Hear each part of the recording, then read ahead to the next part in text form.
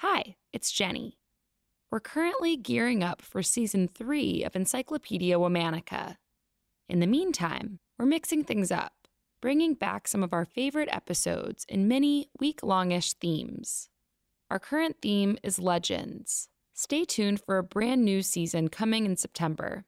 Thanks for listening. This episode of Encyclopedia Womanica is sponsored by Function of Beauty. Function of Beauty is hair care that's formulated specifically for you. No matter your hair type, they create shampoo, conditioner, and treatments to fit your unique needs. You start by taking a quick quiz to tell them about your hair, and then they determine the right blend of ingredients and bottle your custom formula to order. I've been using mine for the past few months, and I have to say it's been awesome. Go to functionofbeauty.com/Jenny to take your quiz and save 20% on your first order. That's functionofbeauty.com/JENNY. functionofbeauty.com/Jenny. Check it out.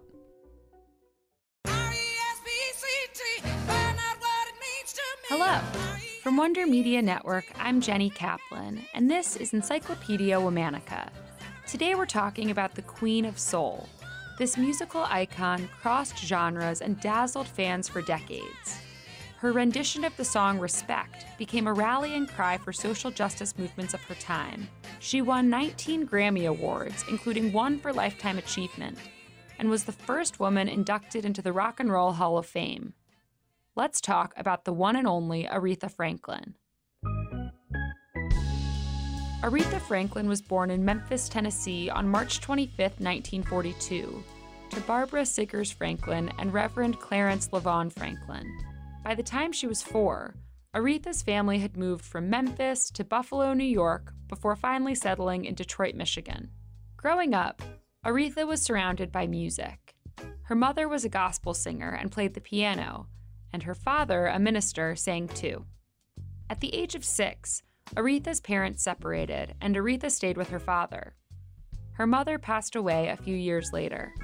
Aretha's father's house was often home to visiting musicians, from Dinah Washington to Sam Cooke to Mahalia Jackson. Aretha's sisters, Irma and Carolyn, were also musically inclined and sang and wrote songs throughout their lives. Aretha had an amazing ear for music. Despite the fact that she never learned to read music, her brother later said that by the time Aretha was 10 years old, she could hear a song once and immediately be able to sing it and play it on the piano. Aretha made her performing debut as a member of the choir at New Bethel Baptist Church, where her father preached. It didn't take long for her incredible talent to be recognized. When she was 12 years old, she went on tour performing with other popular gospel artists. That same year, Aretha got pregnant and had her first child at the age of 12, a son named Clarence. 2 years later, she had a second son, Edward. Throughout her life, Aretha would return to her roots singing gospel music. But when she was 18 years old, she switched her primary focus to secular music. She moved to New York City, parting from her sons who stayed with her family in Detroit. That year, in 1960, Aretha signed a contract with Columbia Records. Her early albums touched on all sorts of genres, from jazz to blues to Broadway to R&B. Part of that variety may have been a strategic choice, though perhaps not a wholly successful one. In 1961, Aretha had married a man named Ted White, who became her manager. He believed that releasing albums in different genres could attract a broader audience, but later admitted that it may have confused consumers. It wasn't until Aretha switched to Atlantic Records at the end of 1966 that her fame and commercial success really took off. There, alongside producer Jerry Wexler, Aretha's full sound took shape. In 1967, she released her first song to sell 1 million copies, a song called I Never Loved a Man the Way I Love You. Loved a man the way that I love you. It reached number 1 on the R&B charts and number 9 on the pop charts. Aretha mixed gospel and R&B, often improvising with other musicians to develop songs and to add additional vocals. She was crowned the Queen of Soul. In the late 1960s, with the civil rights movement and the feminist movement in full swing, Aretha's rendition of Otis Redding's Respect struck a chord with activists across the nation.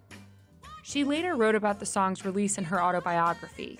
Aretha said, "It was the need of the nation, the need of the average man and woman in the street. The businessman, the mother, the fireman, the teacher. Everyone wanted respect." For Respect, Aretha won her first 2 Grammy Awards. And the hits kept coming, with songs including Think,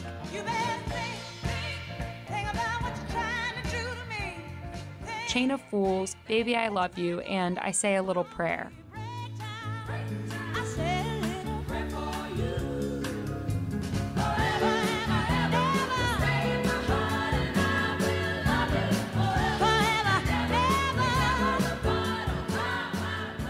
While Aretha's professional success continued to grow, her personal life was heading in the opposite direction.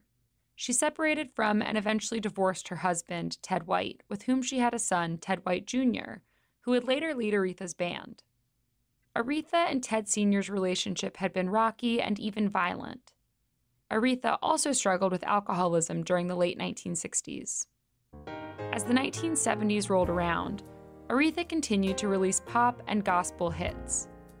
She toured across the US and in Europe and Latin America. Towards the end of the decade, however, the disco era briefly displaced her at the top of the charts. In 1978, Aretha married actor Glenn Turman. The following year, on June 10, 1979, Aretha's father was shot twice in his home. He stayed in a coma until he died in 1984. After Aretha and Glenn separated in 1982, Aretha moved back to the Detroit area to be closer to her family. Still, throughout the 1980s, Aretha continued to release hit albums in multiple genres: pop, R&B, and gospel. She recorded duets with everyone from George Michael to Elton John, Whitney Houston, and James Brown. In the early and mid-90s, Aretha slowed her prolific musical output. Then, in 1998, she proved her ability to perform extended to yet another, quite different genre: opera. When Luciano Pavarotti had to cancel a performance at the Grammy Awards that year, Aretha stepped in and sang Puccini's famous and famously difficult aria, Nessun Dorma, to great acclaim.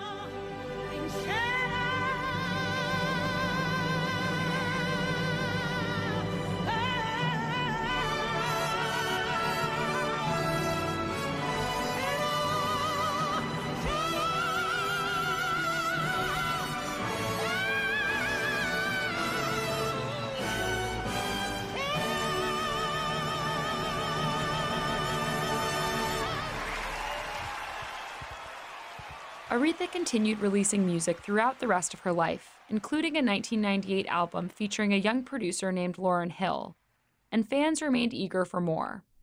In 2005, she received the Presidential Medal of Freedom, the highest civilian award in the U.S. In 2009, she sang My Country 'Tis of Thee at the inauguration of President Barack Obama to a crowd of more than 1 million people. On August 16, 2018, Aretha Franklin died at her home in Detroit. She was 76 years old. The power and passion of her voice dazzled audiences for decades. All month, we're talking about musicians. For more on why we're doing what we're doing, check out our newsletter, Womanica Weekly. You can also follow us on Facebook and Instagram at Encyclopedia Womanica. And you can follow me directly on Twitter at Jenny M. Kaplan. Special thanks to Liz Kaplan, my favorite sister and co-creator. Talk to you tomorrow.